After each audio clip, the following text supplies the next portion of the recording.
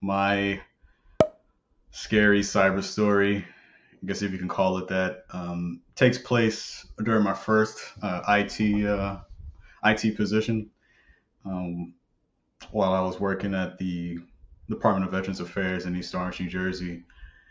Um, so yes, yeah, my first IT job, we had an issue with our network printers. I still remember the model number. It was our P 2015 DN HP printers, and the problem was we were getting work order after work order where people were complaining that the printers just weren't working. They just stopped working, and it was so much. It was just becoming very overwhelming.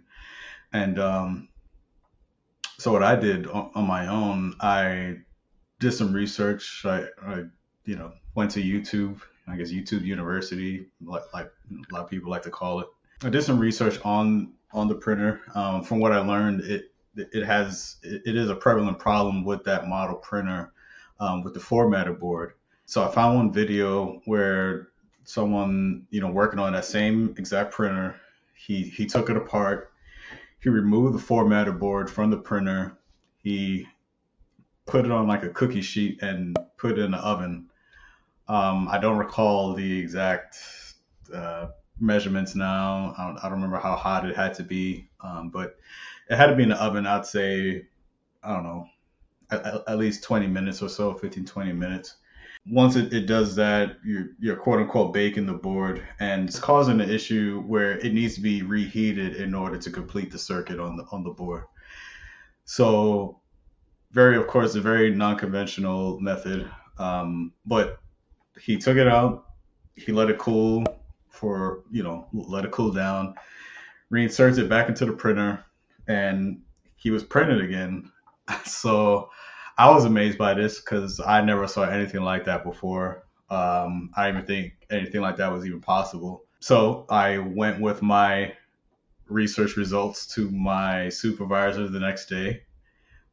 He thought I was nuts, but he he took a bet on me. He knew there was a risk, doing this, because of course it would have to involve me taking government property home and doing this and all this and that. But he trusted me enough to do it, and he said, to let him know how, if it works or not. So I was like, okay.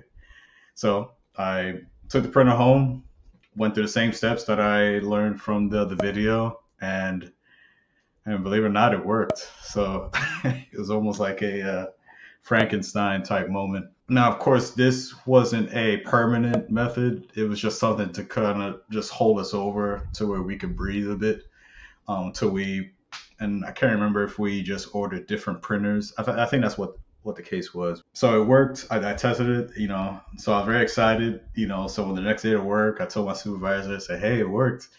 And he was like, great, now you're going to be our baker guy. So I was taking on quite a few of the calls, a few of the work orders that involved that specific model printer, and I was kind of repeating that process.